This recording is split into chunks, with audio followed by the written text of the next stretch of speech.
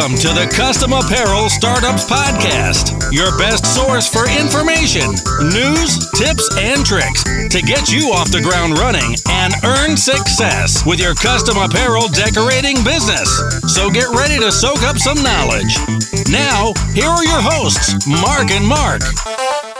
Hey everyone, and welcome to episode 83 of the Custom Apparel Startups Podcast. My name is Mark Stevenson from Coldesi. And this is Mark Vila from Coleman & Company. And today we've got insights from the Apparel Geek. That's him. Yes, right here. And for those of us just listening, not watching, Monty Mims. I'm actually really excited to have Monty on the show today. It could be the amount of coffee I drank this morning. It could be. But that helps. It could be you just don't have to talk to just me for the next 45 minutes. That's a good portion of it. And we've wanted to connect with Monty on the show here now for almost a year. But, you know, Monty travels. Busy. And we've got a ton of Just in case you didn't Yeah. know, in addition to being the Apparel Geek, which if you participate in the Custom Apparel Startups Facebook group, which you definitely should, then you've seen him give some great advice, some tips. Monty is also with Sanmar, who's our go-to apparel company, where we recommend and purchase blanks from, and is part of the Decorator Relations group. So those are all reasons why we've got Monty on the show today. Thank you all for having me. Yeah. I appreciate it. Yeah, awesome. So maybe why don't you give us like just like a minute on Sanmar, Decorator Relations, what you do. I mean, make sure that the people understand that everything you say is really important. Yeah, good. I like that. So to kind of build my validity card, I grew up in under my dad's embroidery business, and he's a true old school guy for this industry. The idea of decorating apparel for business and even for retail isn't relatively that old. And he got started in the 70s doing retail transfer shops. Had a chain of about 6 stores called Foxy's. If there's ever anything more 70s than that, Yeah, I don't know what that I like is. that. And moved from retail transfer business to business embroidery in 81. And so I was born in 77 amidst all of this, and have been around it my whole life with, Pellon on the floor and thread in my hair. That's great. And I was hired by Sanmar in 07, which was sort of an experiment for them because they had never hired a customer before. It had always been either folks from inside or other folks in the trade channel, reps with other companies. Right. So there was this question about, you've got this youngish guy, no outside sales experience whatsoever, Yep. but has lived and breathed in his dad's business, appears to be like freakishly passionate about this stuff for some reason. What happens if we bring him in and sort of mold and shape him under our way? And 07 was a big time for us, but I left Tampa, Florida, where I currently live now, moved to Jacksonville, and took up a role as an outside sales rep, what we call territory manager. Did that for 9 years, and then as you mentioned earlier, for the last 2.5 years, I've been part of a small group called Decorator Relations, and we're sort of tasked to be the brain trust of all things related to decorated apparel. Mm-hmm. And one of the fun things of my job is I get to connect and collaborate with companies like you all and learn from your folks and do what I can to share back my insights. Yeah, awesome. And that's pretty much why if you go to the our brand websites, if you go to digitalheatfx.com or you go to dtgprintermachine.com, choosing the right t-shirt for the technology is a big deal. Yeah. And you'll see us, when we test out shirts, we work with Sanmar on which shirts to test.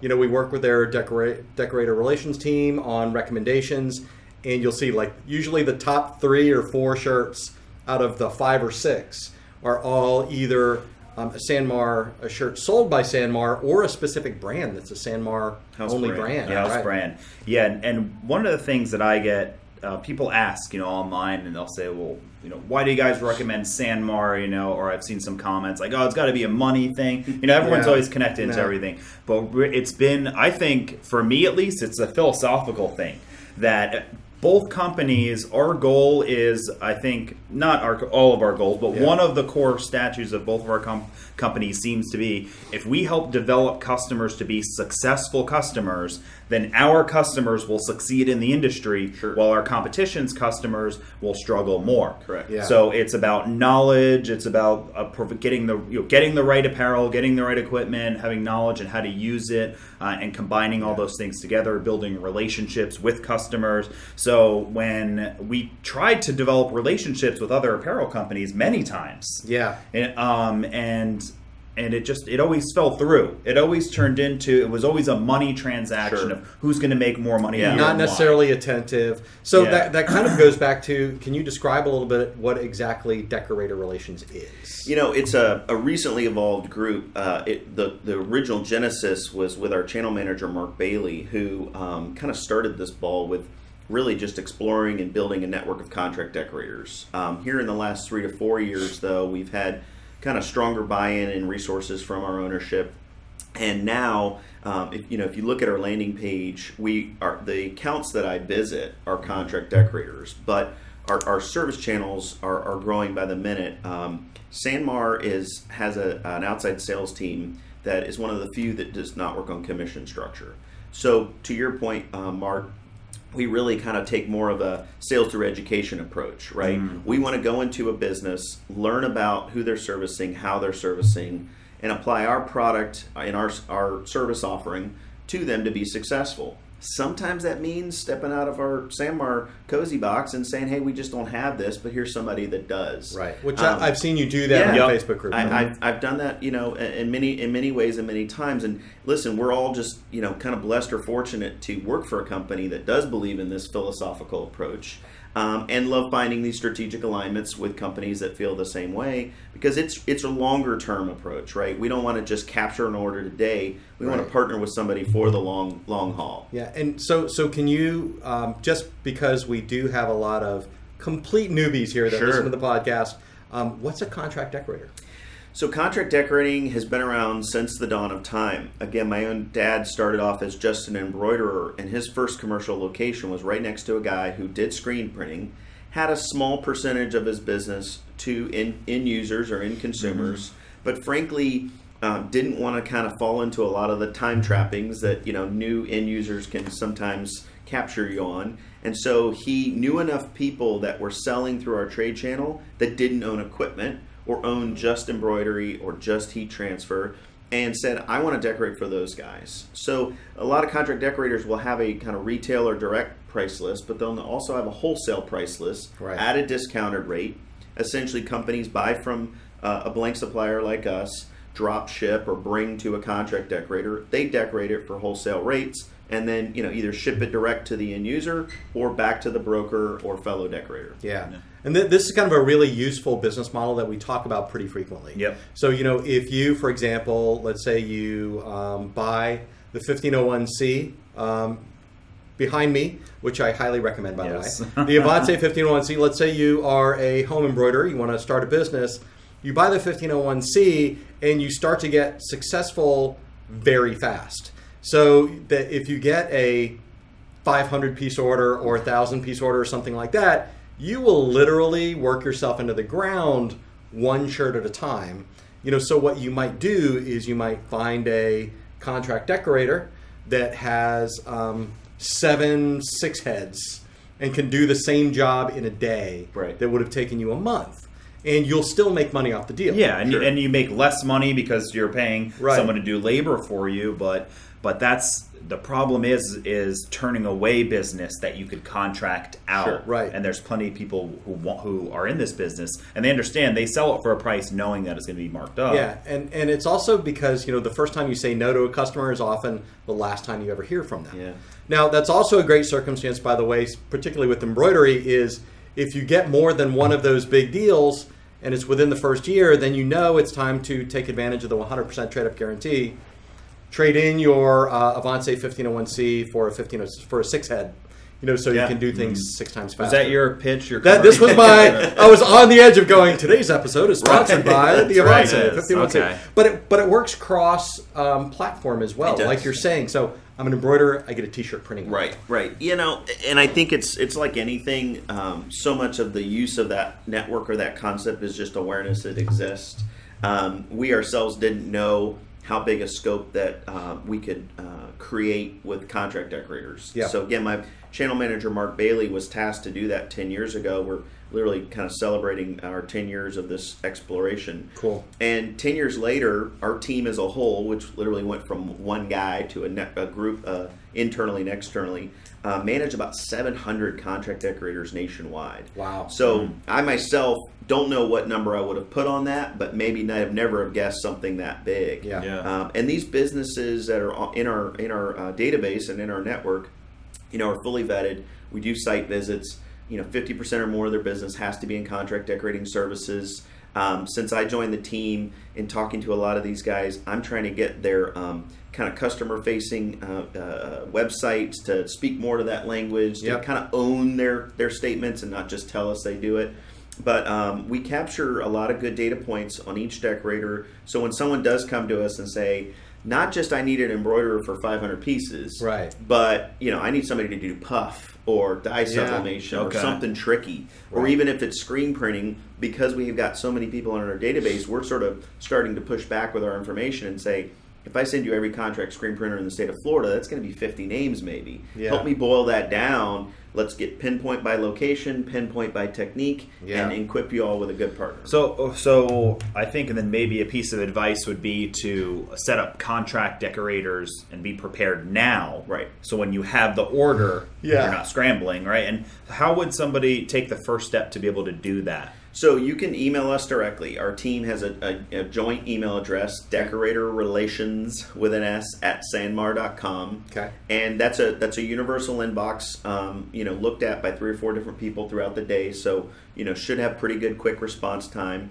But to my earlier point, pinpoint specificity. Let's find you a contract embroiderer who does hats. Okay. That's one of the most common ones is, I've got a single head. Heck, I've even got 8 heads, baby. Yeah. That's what my dad and I, when I was working with my dad actively, I think at our peak we had only 11 or 12 heads of embroidery. Well, if we had a 300-piece hat job come in, again, we wanted to run flats. Those were more profitable pieces. Right. Mm-hmm. They're faster. Send the hats to these guys who have 200 heads, and they've got 20 or 40 just for hats. I like that. So those kind of levels of specifics can help us pinpoint. And the other thing that's important on this topic is you want to build a network, right? So, again, my dad's been doing this 30-plus years. He still just does embroidery. He's got a 4-head crammed in his garage now, enjoying his twilight years. Yeah. But he's got the small home-based printer who's really technical and artistic. He's got the big kind of low-cost printer, and he's even got 2 or 3 contract embroiderers where he still farms out goods. So you don't just want to have the one guy. You want to kind of build up a network, and we can certainly help with that. Yeah, so it's great to be specific then, as you said. So when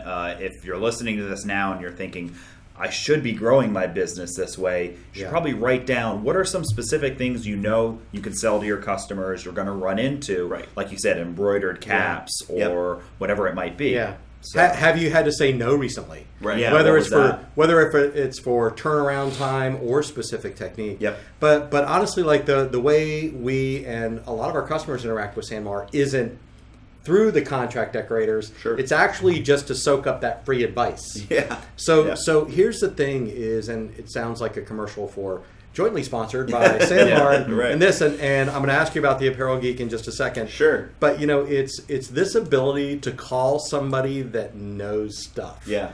When you call most blanks distributors, or even equipment salespeople. Sure. What you get is, I sell white styrofoam cups. Yeah. I can tell you anything about this cup that you want to know. Sure.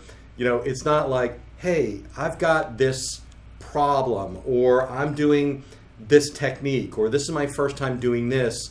Do you have either a person you can recommend help, right, or what blank should I use? Sure. Yep. And honestly, like we take all the seasonal and the niche market brochures that you guys send out, and we just rip everything off of there that we can. We're free just to do so. You can see behind us. This is a Sanmar display. This is awesome. Kind of. Yeah. It's the apparel's all Sanmar. Yes. Sure. And the idea was we received some Sanmar brochures, catalogs, Yeah. whatever they were. Right. And they had some sections built in that were all color-coded and nice. And Really we said well organized. We said our showroom needs to look Yeah, like yeah, that. yeah. With color codes, color-coded and stuff like that. So this one's kind of you've got the green, black, and white section. Yes. We've got all different types of apparel being decorated on this, and we're going to be doing our whole showroom like that. Yeah. Nice. And and I think Sanmar encourages.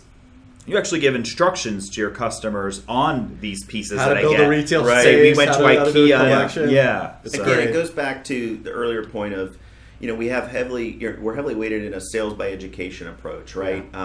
And so we have a whole website, Sanmar U, that really was an internal site and system and process that we had for training our employees.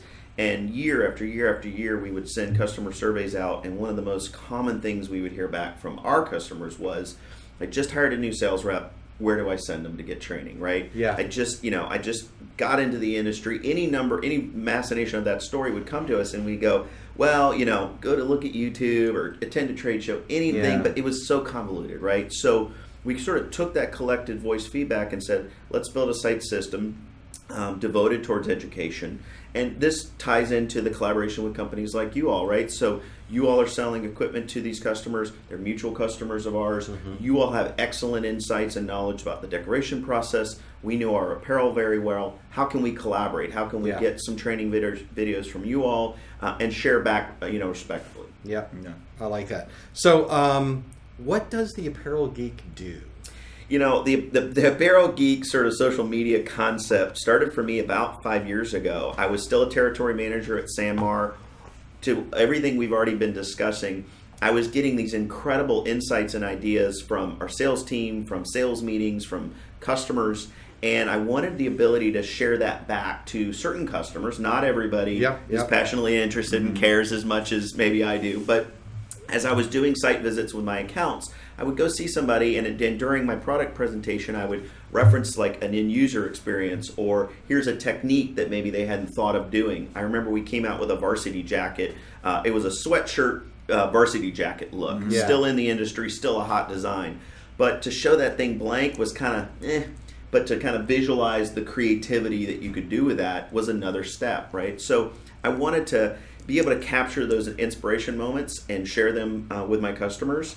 And I thought about ways to do that. And admittedly, at 40, I was on Facebook, kind of on Instagram. I hadn't really embraced social media, maybe to some degree that I should have. And so I started up a Twitter, and then an Instagram, and then eventually Facebook. Most of it's all through Apparel Geek. Right. And it literally is just a sharing kind of inspiration portal for me. Okay. I get to travel around the country. I get to do different things, see really cool things. And of course, if I'm in a customer shop and they have a neat piece, I'll ask permission, of course. Can I take a picture? Yeah. Can I share this back?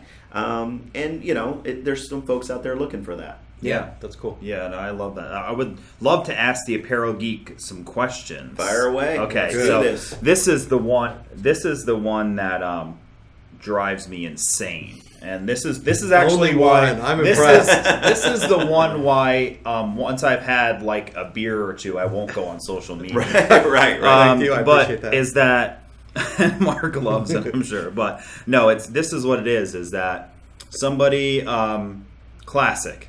They design a shirt, they print it out or transfer it or whatever they're doing, and they do it. They wash it or they wear it once and it looks destroyed. Right.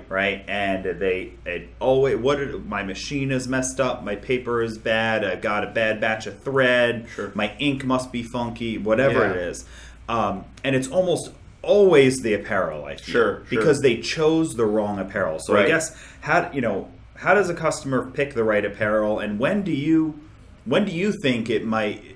What are maybe some signs that you realize that they chose the wrong piece of apparel? Sure. I don't know. Just throw some education on why the shirt they pick is so important for the decorated. And I'll unpack a few things with that answer. One, again, our team is doing something in the last, call it year and a half, that, again, is uncharted territory. When someone gets a product from us and does a decoration application to it and has some degree of failure or issue, our team is now also responding with a kind of a troubleshooting solution there. we're trying to break free from the chains of, we're the apparel guy, blame the ink supplier. We're the ink supplier, blame the apparel guy. Right. And the customer, or gosh forbid, contract decorator and broker are all caught in the middle of this storm. So that's another thing that our team is doing. Another callback to decorator relations at sanmar.com is, I've bought a Sanmar polo, I'm having embroidery problems, there's holes, there's separation, what's going on? The team that I'm a part of collectively has 80 years of experience in decorating apparel. But more important than that, we're actually connected to a broader network of guys like you, other folks that do trade show teaching seminars, contributing writers throughout the industry. And we lean on those resource connections to say, we're having a problem with this garment and this decoration. What can you do to help us fix it? And we'll get down to the analyzing the digitized file, testing samples. So part of the answer for that is, if you're having problems with something where it's a garment, it's been decorated, and something isn't lining up, you can definitely lean on our team and in Sanmar for support there. Okay. I think the other part of your question is, how do I start off with the right garment to begin with? Yeah, and that's kind of a big portion of it is you're doing sublimation and you chose a cotton t-shirt. Yeah. Black cotton, why does it look bad? Yeah, it won't work. Yeah. Or sometimes it will. It seems like it should work. Sure. I got a really light gray, and I'm going to put sublimation on it. Right. But the dye or the pigment that's in the garment is really terrible for sublimation. Yep. Even though it's 100% polyester. Right. So So how do you? I would say, again, it leans back on companies that have some sort of advisory educational approach with their customer base. They don't want to just sell you a piece of equipment and don't support it after that. And so I think, again, that's why we found ourselves in a good strategic alignment. Is someone buys an Oki printer from you, some heat press from you all there for advisory support later on. Same thing with Sanmar. They buy your equipment, they buy our product. We're there to kind of support them when they run into those curveballs. We hope to catch them beforehand, right? Yeah. So, back to our Sanmar University site, that's a portal now in a section where you can go read about dye sublimation, what it works on, what it doesn't work on. Right. So the real goal here is to try to get the education up to speed as quickly as possible before you start selling stuff that isn't going to fit. We know that's not 100% realistic. Yeah. So I think it's important to realize there's companies like Sanmar, companies like you all that can be there when the wires get crossed. So do you guys have, because I know that we tested shirts for DTG specifically, and for white toner printing specifically, do you keep a list of, so if somebody does have a problem with or without something that they purchase from Sanmar, let's say it's sublimation or white toner printing, do you have a list as, well, that's a shirt that we haven't tested, it's not made of the same things, it's not treated the same way, that's your problem? Dye sublimation is a really a specific technique that it can be easy to call out right there. I do a lot of shows, and we get a lot of new people coming in, and they've just been educated on dye sub, and they're excited, and they say, hey, can this be dye sublimated? Maybe it's a polyester fleece hoodie. Yeah. And I always like to respond the same way. Technically, probably is kind of my common answer. It is 100% polyester, and I know you just learned that polyester equals successful dye sub, but hopefully the good educators in that room also sort of talked about some of the nuances. And for me personally, anything heat applied starts to get real sticky really quick. Yeah. I don't know your equipment. I don't know your background. I don't know your experience. I don't know what sort of pads, coatings, silicone, Teflon sheets you're using. Yeah. So can this be done? Yes. With the right skills, with the right equipment, with the right dial-in. So anything heat applied, whether it's heat transfer vinyl or dye sub, I immediately get a little tippy-toe about technically that polyester hoodie can be done. It wasn't designed for dye sub, and I think that maybe is more specific to what you're saying. We only have a couple pieces in our catalog or on our website that were technically engineered for dye sublimation, meaning the yarns are tolerant up to those 400 degrees levels. Other than that, people love to do dye sub on our Sport Tech pieces, ST350s and so forth. Can it be done? Yes.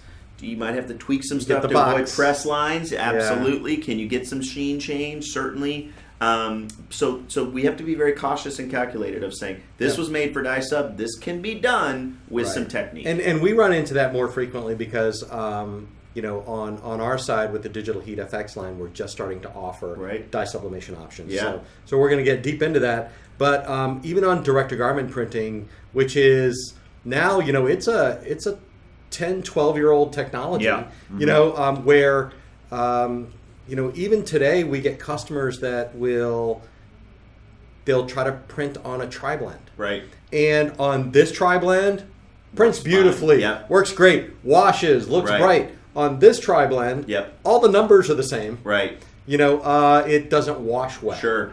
You know, and it gets really sciencey. It does. That's really what I want to say. It gets really sciencey. It's why. So when we decided we were going to try, and I have to emphasize the word try and own because we're certainly far from perfection at this point.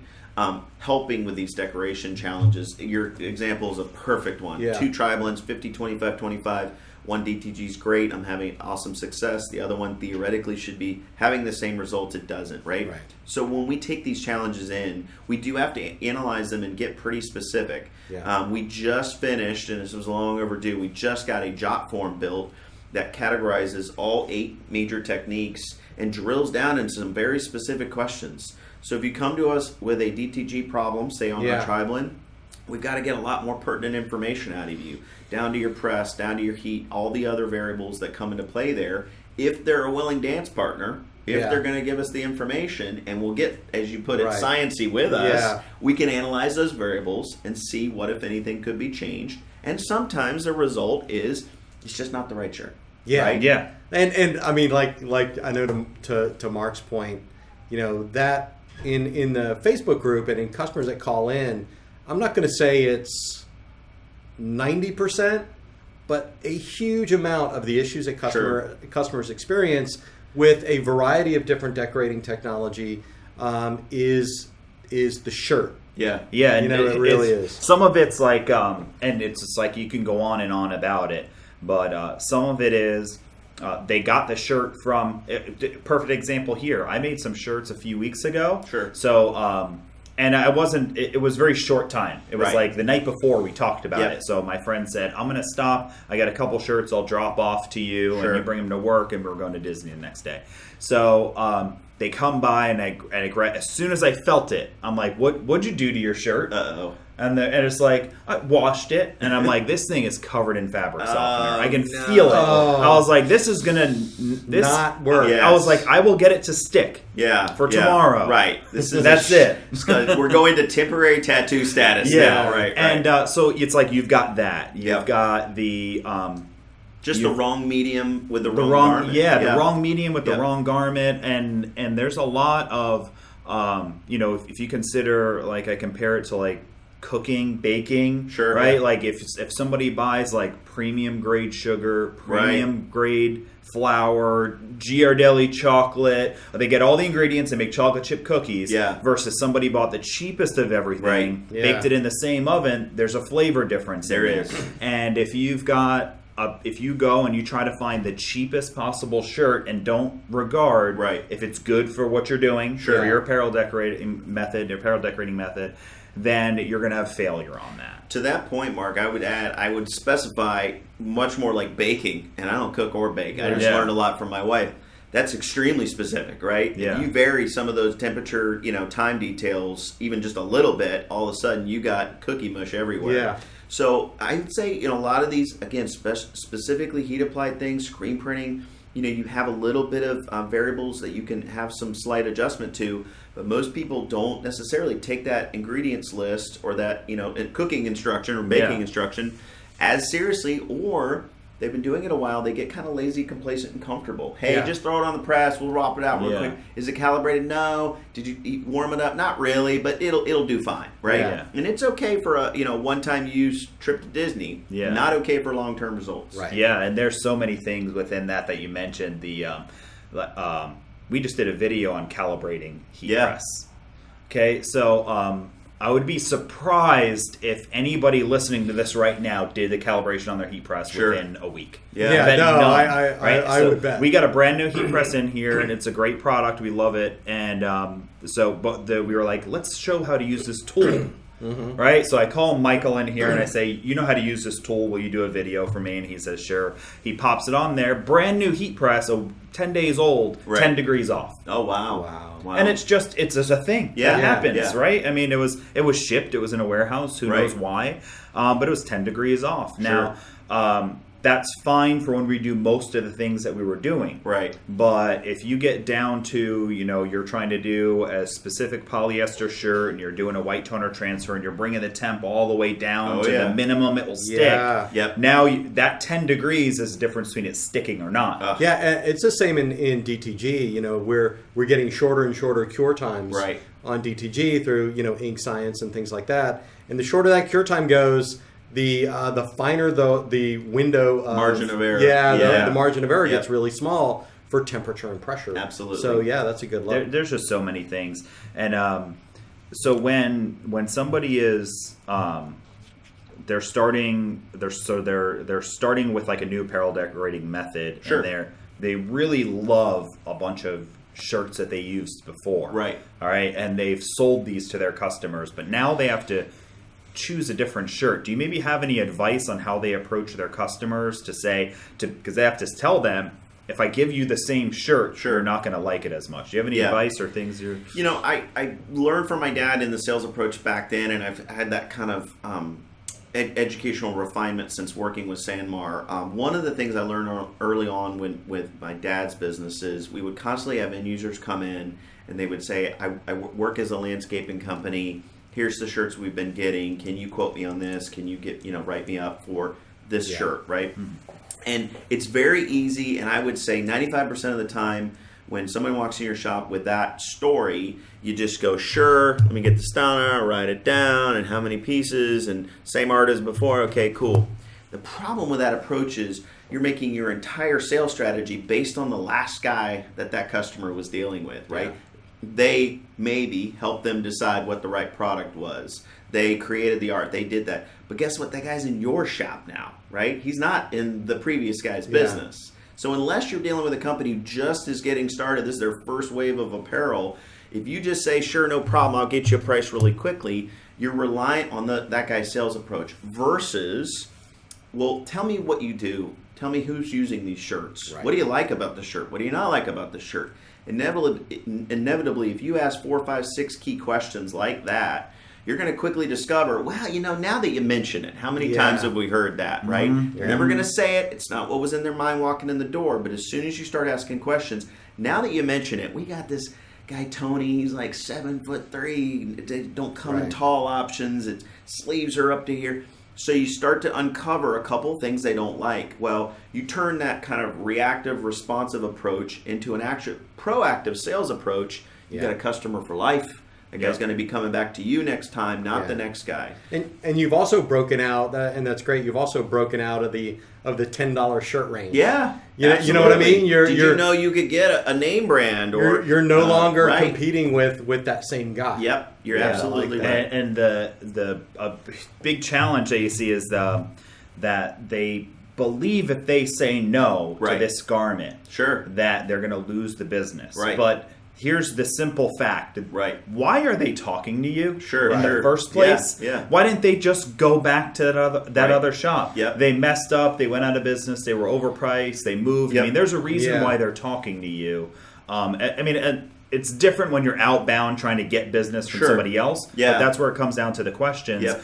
You build value by just asking. And you don't know if you're the third guy he's talked to that day or the first. But what you can bet on, and this is just my perspective and experience talking, is the other two guys said, sure, let's see, write that style number down. Yeah, here, can I email you? Can I get your email? And they're just sending a reactive email back. My dad continues to get new business this way because he's a very knowledgeable guy. He likes to chat a little bit. And when he gets a cold call lead through his site, through somebody who knows somebody, he doesn't just take that approach where he's like, sure, I'll quote you on what you got last time. Yeah. He starts to dig in, ask a few questions, and next thing you know, he's not only found a solution, but he's got a customer for life. Hey, that's the difference in the way our companies do business as well. Sure. Right? So if you are interested in an embroidery machine or a white toner printer or a DTG printer, if you come to us looking for hey, this is what I want to do. I got a quote from this company online, or this is the price that I want to pay for it, or something like that. You're not going to get the answer that you're looking for from us. You're going to get that conversation about well, why are you looking at this piece of equipment? Right. What are you going to be doing with it? What kind of are you a startup? Are you going to need training? Right. Do you need support? Are you a pro? Right. What's your marketplace? Yeah. Do you have a niche market yet? Right. You're going to get all of that, and there's a value to that, and you'll end up being happier and as a customer of ours. And you can pass that same idea on to your customers. Absolutely. The more you get into their business, right, the more successful you're going to be. And this is a trap that business owners fall into, sales people fall into. They say, I don't want to probe too much. I don't want to be the type of person who seems like I'm always trying to upsell to somebody. Right. Yeah. And I said, okay, well, here, this is the answer. Are you trying to always upsell to them? Is that your only goal? Right. Because, no, I just want to make sure that I'm giving them the right thing. Well, then That's you're not. Yeah. And if they think that, once you start doing it enough, you'll realize that every once in a while we go, what are you going to do with it? Right. What's it matter to you? Yeah. And we say, because if I we sell you can this get that. one, It's absolutely true. if I sell you this one and you don't like it, then you're really going to be upset at me. Yes. So it's just a conversation we're having. This is it's a weird thing to say this out loud, and the Sanmar folks may not like this, but while I enjoy, advising and helping people find solutions in our company, I almost derive a bit more enjoyment because I have the freedom to say, hey, listen, we have this piece. It's not really made for dye sublimation, but here's a company who does make product for dye sublimation. So it's often, for myself personally, being able to help somebody, even when it's outside your direct wheelhouse. See? Again, I've got customer retention in spades and longer term I've been trying that strategy. I've been trying not to bring this up, but I can't because every Christmas we have a tradition with my daughter, who's even though she's 25 now and married. Every Christmas, somewhere around Christmas Eve, we watch Miracle on 34th Street. Of course, yeah. And the whole point of the show is Santa Claus sitting in the middle of Macy's, basically. And sending people to where they can find the toys cheaper. Yeah. Or the toys that are Very unavailable. good. It's the same thing, so very congratulations on being Santa Claus. I did play him a few times as a child, but I didn't want to get into that today. It's the trusted advisor approach, right? That's ultimately what Sanmar wants from our sales team, frankly, from all employees externally and internally, is to say, hey, listen, let me help you be successful. Yeah. The more that I can help you be successful, the more successful your business will be. And I don't want to just sell you a product for today. I want to continue to work with you, drive your sales up for the next 5, 10, 15 years. Yeah, and this is the approach that, you listening to this, you've got to take this when you're talking to somebody. When they approach you, because every day it's a fuzzy picture of a shirt. Where can I get this shirt? And that's fine, but for often enough, you've really got to dive into that approach. And also just I know that the person is tied to that shirt. However, this shirt is not their dog or their cat or their child. Right. They're really not that in love with this shirt. It's not a car purchase. Yes. That's a big deal. They liked it. Right. And they believe they would like it again. Yeah. Sure. Or they got a shirt from company A and it was bad. Right. Because that person did nothing. They just bought the cheapest shirt and decorated it the cheapest way, and they hated it. So then they go to company B, and that company just asked some questions and got it right. Yeah. So they think the best solution is to duplicate that with you, but they're not going back to company B. Remember that. Right. Always remember that. Yeah. So now this is you just take maybe the last person they went to did take the right approach. And you do it too for you though. I understand those pictures that they post where I'm looking for socks with a zipper all the way around. Yeah, right. I understand stuff like that. Yeah. But if it's something maybe marginally unique or it's just a particular brand or a V-neck tri-blend. If it's a particular color, then I guarantee that you're not charging them for the research it's taking you to find that shirt. Right. Yeah. And set up a relationship with that vendor. Sure. I see that in hats all the time. Yeah. I've got to have a Richardson 112 hat. Right. I've got an order for 8. Yeah. You know what I mean? Does anybody know a wholesaler? Right. No. You know what? The guy that I buy my shirts from has this hat. Looks a lot like that. Right. What do you think? Yeah. And another question added is about colors. Sure. Okay, so this is something maybe you could draw some geek on, some education on. But I remember when I was first getting into this industry, I was making a handful of shirts. I think it was just for some friends. And I don't remember what it was, but we had like 3 different colors. Right. So blue, awesome. Green, awesome. Red, just the colors were bleeding on it. Yeah. It was like, and we're like, what happened? Right. And then I've noticed it, throughout the years that sometimes you get a particular color that the decorated method seems to fail in it. Sure. Why is that? So there's different dye stuffs in certain colors, and red. It's probably there's a reason it's associated with the devil, right? Yeah. It's such a terrible color in so many ways, especially for decorating. So with the advent and rise of polyester in the last 15 years, red, black, these dark colors, these deeply saturated colors. We're challenged with dye migration, right? And it's heavily affected with anything heat related. So it affects heat transfer vinyl. It definitely affects screen printing. One of the reasons I love Sanmar is because we do have that not just education or approach of saying, here's what we know, but we also bring in the collected voices or feedback from our customers' problems. So we were really the first company to take the dye migration problem head on. We already had a pretty strong selling polyester series under our ST350 Sport Tech line, but I think it was about 6 years ago, we decided to go from a standard dye process with our polyester to what's called a cationically dyed process. And it was a deeper, more heat tolerant setting of the dyes. And the cationic dye process had been in the industry for a little bit in a little way, but because the supply had not built up, the cost was very high. Well, we took our best seller and said, listen, because we are the company we are, we're going to invest in that better suited technology. We're going to be able to buy it at scale to keep the cost relatively low, not change our pricing, but ultimately provide a solution to the industry. 6 years later, I think if you search PosiCharge or Cationic on our website, we've got well over 100 styles that you can decorate in those mediums without bleeding and dye migration.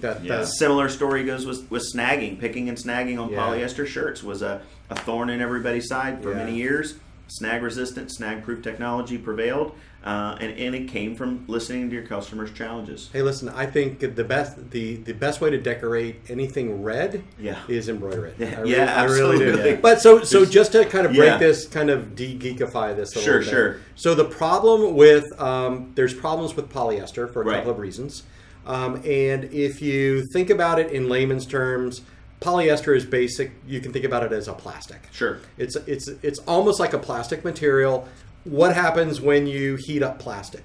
If you put plastic in the oven, if you put it in the microwave, if you put it in a heat press, the shape of it changes, the color of it changes. It basically melts. Right. So whenever you apply anything to a polyester shirt, especially temperature and pressure from a heat press, it can change the color. Yep. The dyes that the various printing technologies use changes. It changes color. Right. It interacts with the plastic differently. You can have wavy lines. Lots of weird stuff. It's weird. Yeah, it is. And it's just like there's microwave safe bowls made of plastic, and there's non. And it's the same with the apparel. Is that there's apparel that you've just mentioned. Right. The dyeing process, the apparel itself is designed for heat and pressure. Yep. And there's ones that are not. Right. That doesn't mean the bowl that doesn't say microwave safe won't be safe to melt butter for 10 seconds. It might be fine. Sure. Just like you can take a shirt that's not necessarily designed for this, but you could put a silicone sheet on top of it and work around with it, and it sticks and it washes well.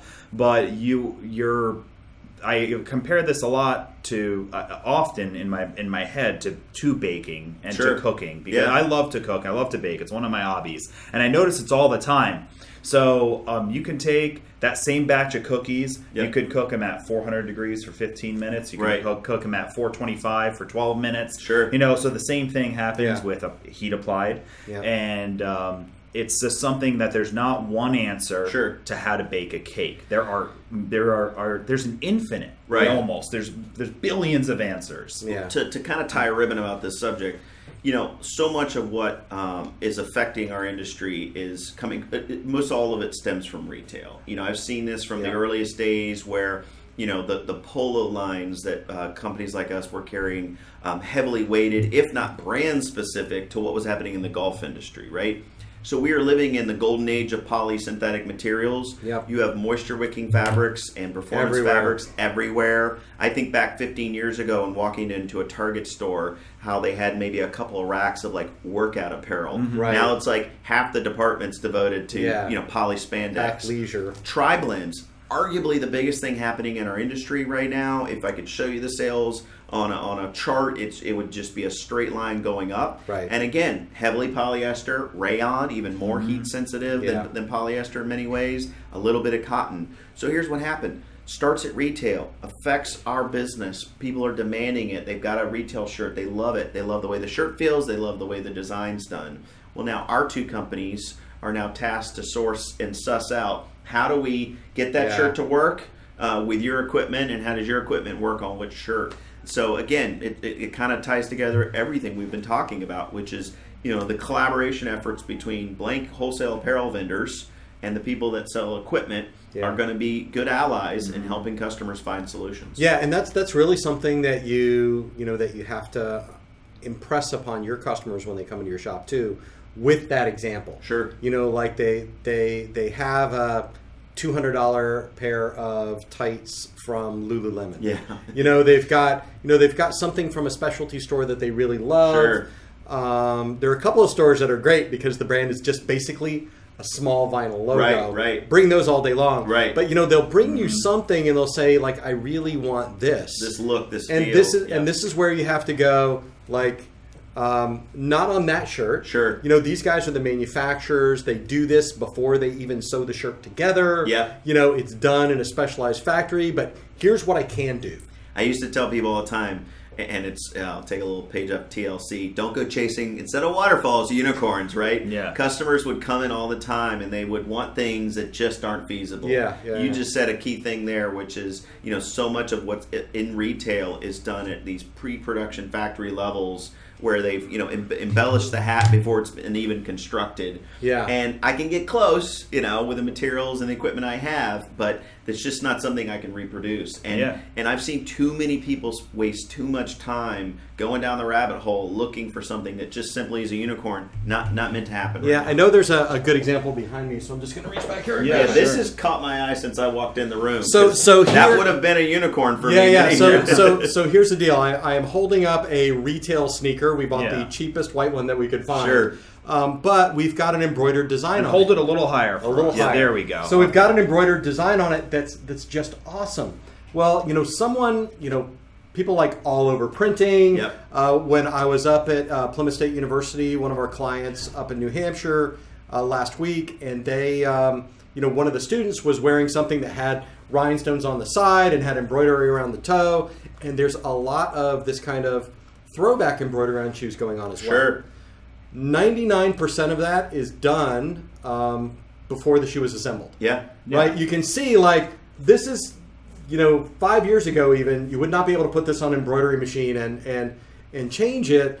You'd have to do it before it was stitched. Right. But now, with something like the embroidery grip and a little ingenuity from the folks at Coleman & Company, you can actually decorate a sneaker. Yeah. But if someone comes in with this hugely decorated sneaker and says, I'd like you to do this. Sure. I can't do that. Yeah. You have to be the expert. Yeah, right? But here's what I can do. I can do something like this. Sure. Let's be a little tasteful. Let's customize it. We'll put this on it or that on it. And you can do this now. You can embroider on sneakers now.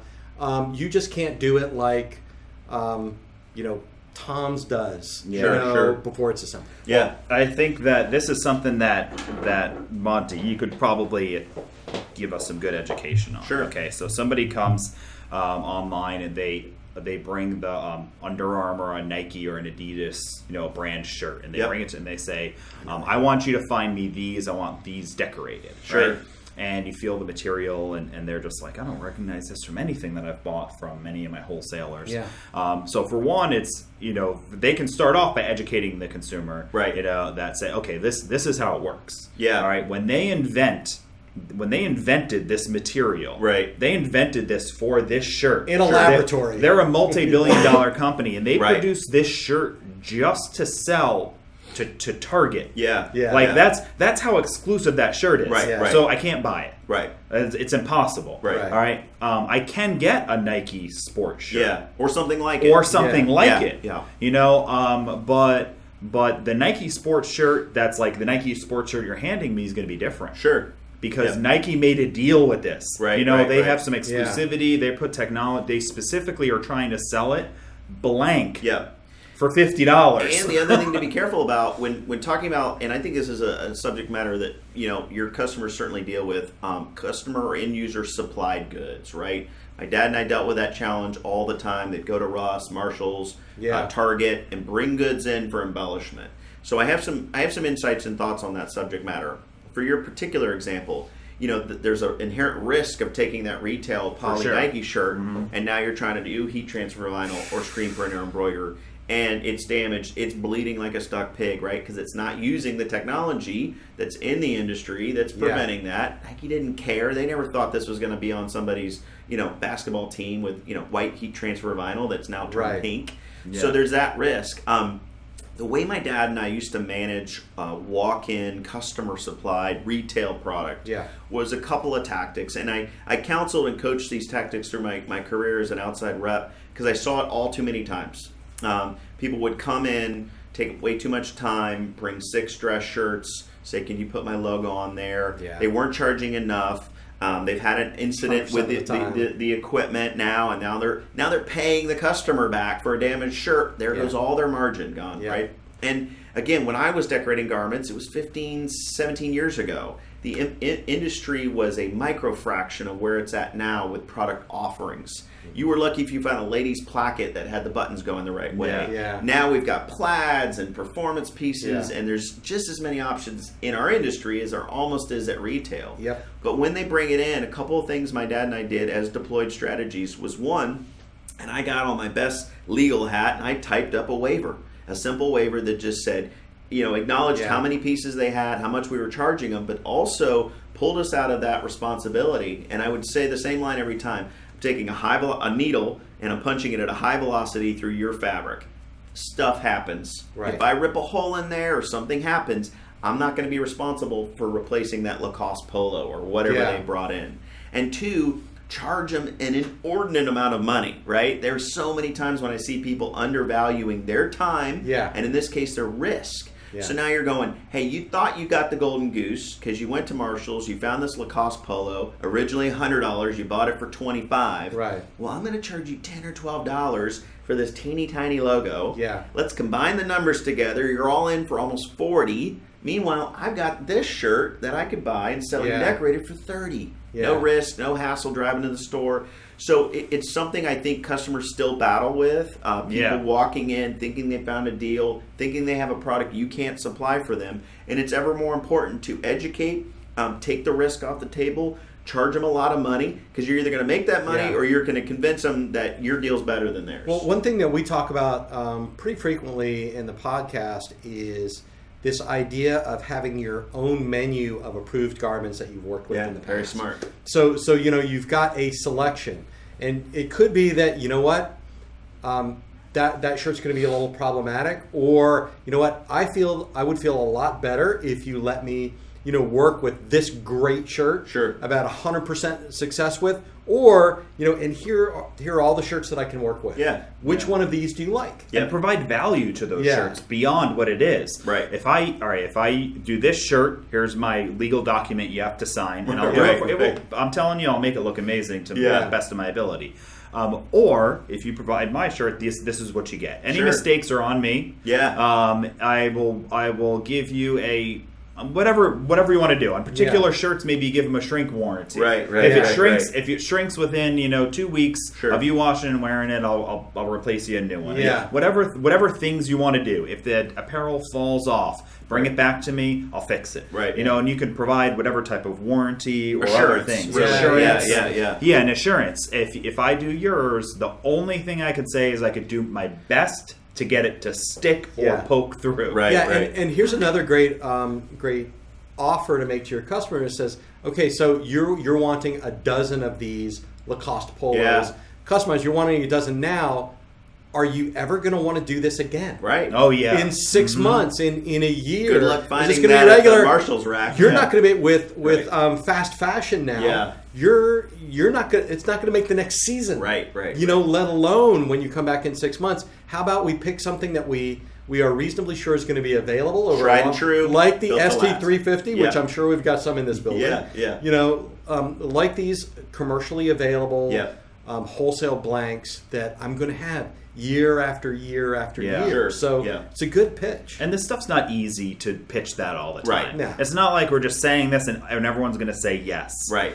It's going to involve you turning away some customers sometimes. It's going to, but the people that you do business with when you do this, just like you said, they're customers for life. They're going to really refer you, right? Because they're going to say, "I went in, I tried to do this. He convinced me to do this." Yeah.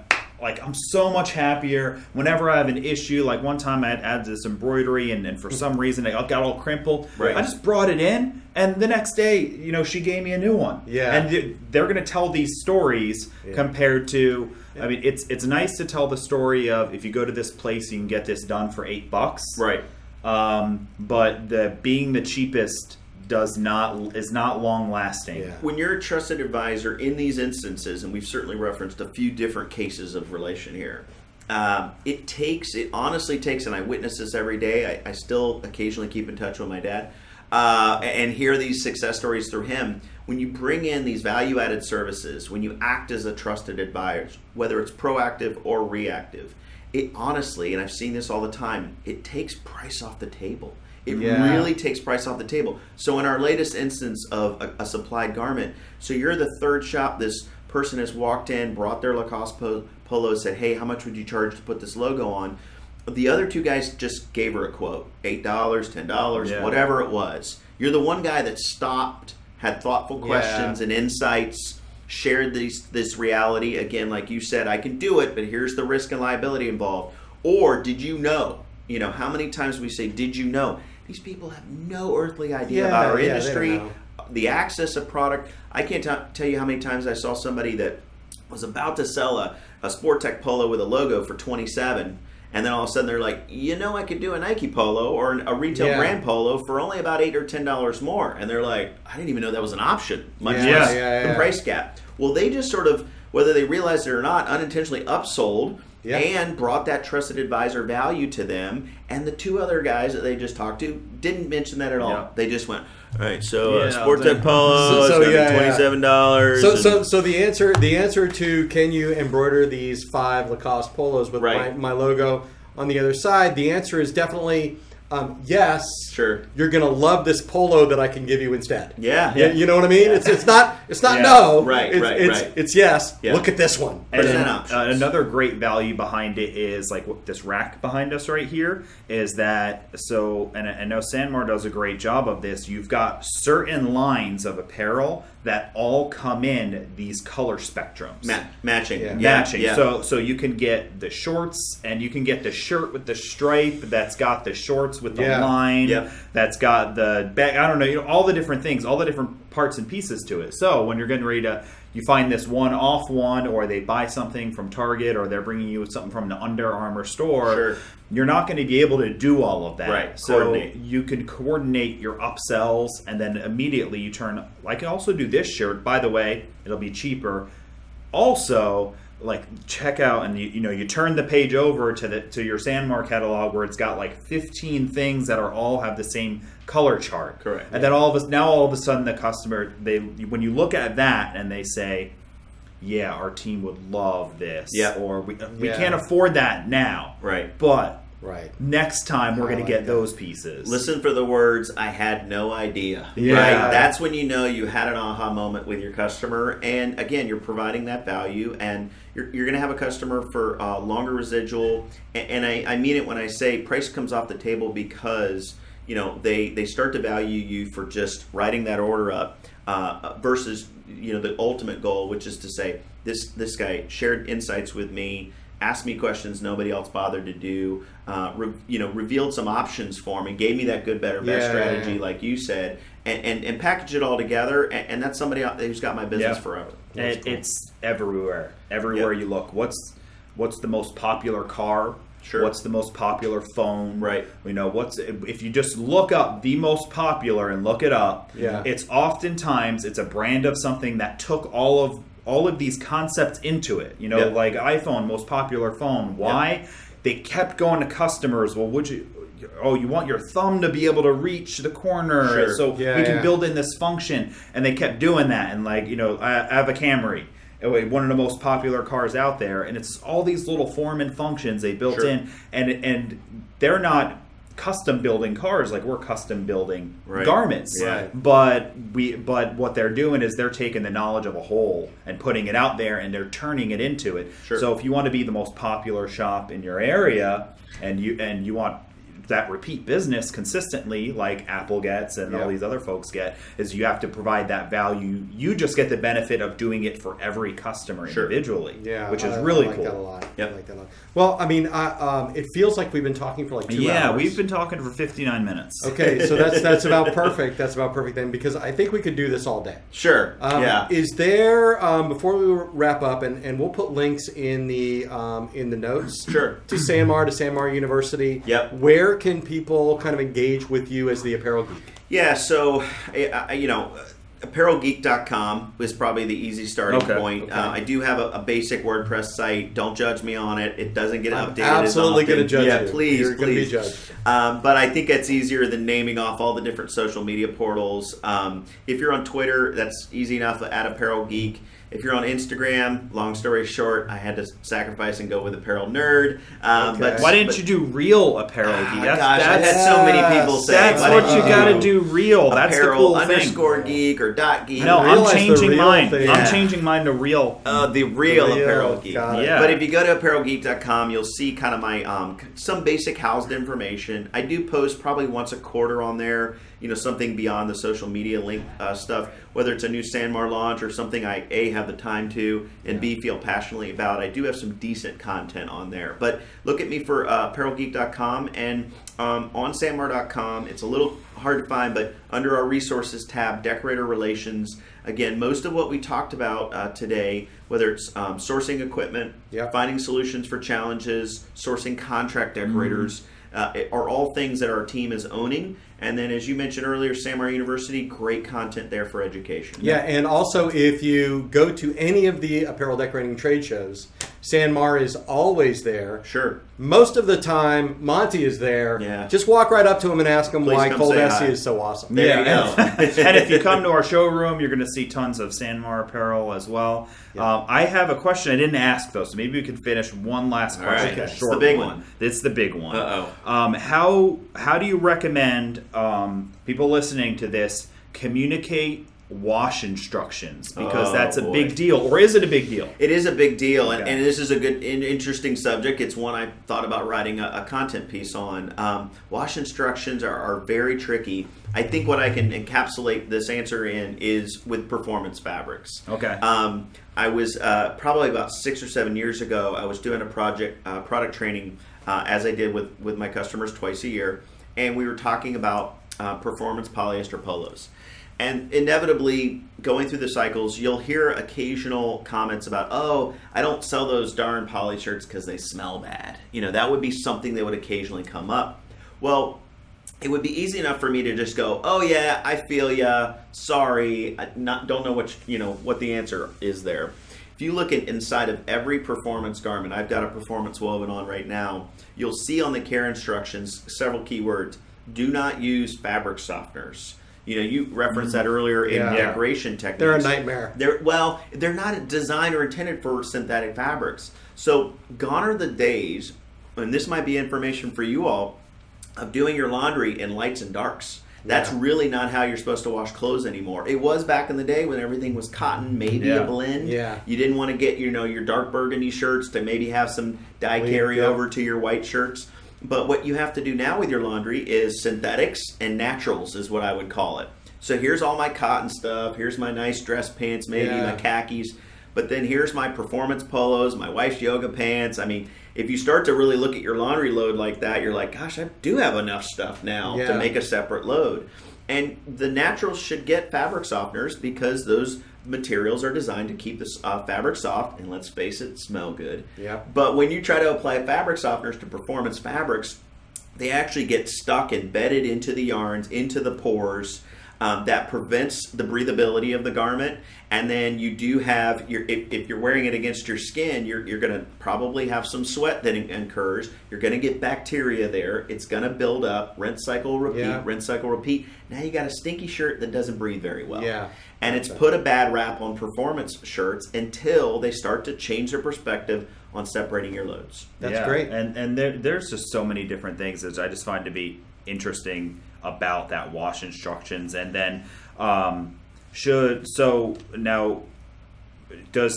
Sanmar help with some information if they buy apparel from you to maybe get some recommendations on recommending on how to wash it? Or yeah, I mean, I think most of our customer service team will have some insights there. Okay. You can certainly come to me directly on some things, but I think if you ask most of the folks that are answering the phones at Sanmar, they'll at the very least be able to kind of reaffirm what that content is, discuss a few of the basic parameters about what should or shouldn't be done with a wash and upkeep. But it is a good question. We see that failure, and it hurts both our companies because they think the shirt's at fault. They think the material's at fault. Yeah. It really just came down to somebody who was cooking their stuff in the dryer, the materials cracking, shirts shrinking, and ultimately it came down to the user's wash instructions. Yeah, no, so it's good. Well, great. Well, I'm glad we're able to finish off. That was something I just found to be just important. It's a good question. And I run into it so much because I've got shirts that I've washed.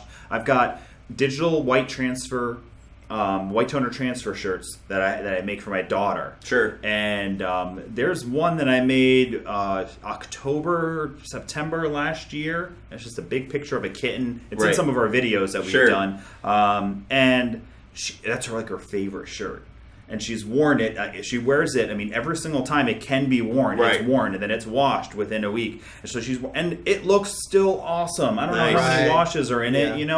20, 30. Right. It's not cracked. It's not broken apart. It's not peeled. So then when folks get on there and they talk about washability on types of apparel, then and it's true of heat transfer vinyl and DTG. It doesn't matter. Yeah. That they really this stuff doesn't wash. Right. And I'm just like, it does wash. If you read the instructions. What are you doing? And if you don't know the instructions, maybe you've got to do a little testing yourself as a business owner. Make your own wash instructions for your apparel, and the catalog that you approve. Give them instructions and tell your customers this is important. Yep. I'm putting it in here. If you come back and it's damaged, I'm going to know why. Right. So anyway, that's the end, I think, for me. Okay, that was good. All right, so thank you, Monty, Mims. Thank you, guys. This is awesome. Geek, for coming by. We really appreciate that. You are going to see all the places that you can get in touch with Monty in the show notes today. Sure. And if you feel like this was a great podcast, which honestly you should because it was a great podcast. If you feel like that, if you're watching us on YouTube, please share it. If you are consuming this on a podcast service like iTunes or Stitcher or wherever you're doing that, please give us a review. We would really appreciate that. Share it with your friends. Hit the subscribe button, right? Hit the subscribe button. Subscribe. Hit the notification bell. On YouTube is another one now. And then further from that, if you feel like you learned something and you got some action things, that's one of the ways you can pay us back. Of course, like buying from our companies, all that's awesome. Yes, but a very simple way that's free to pay us back is share to Facebook, share it on Twitter, whatever you want, like it, thumbs up it, subscribe, and all those things really help us out. It helps other people out. So do that. That'd be awesome. Cool. And it's free. All right. Thanks again. This has been Mark Stevenson from Coldesi. And Mark Vila from Coleman & Company. You guys have a good business. Woo!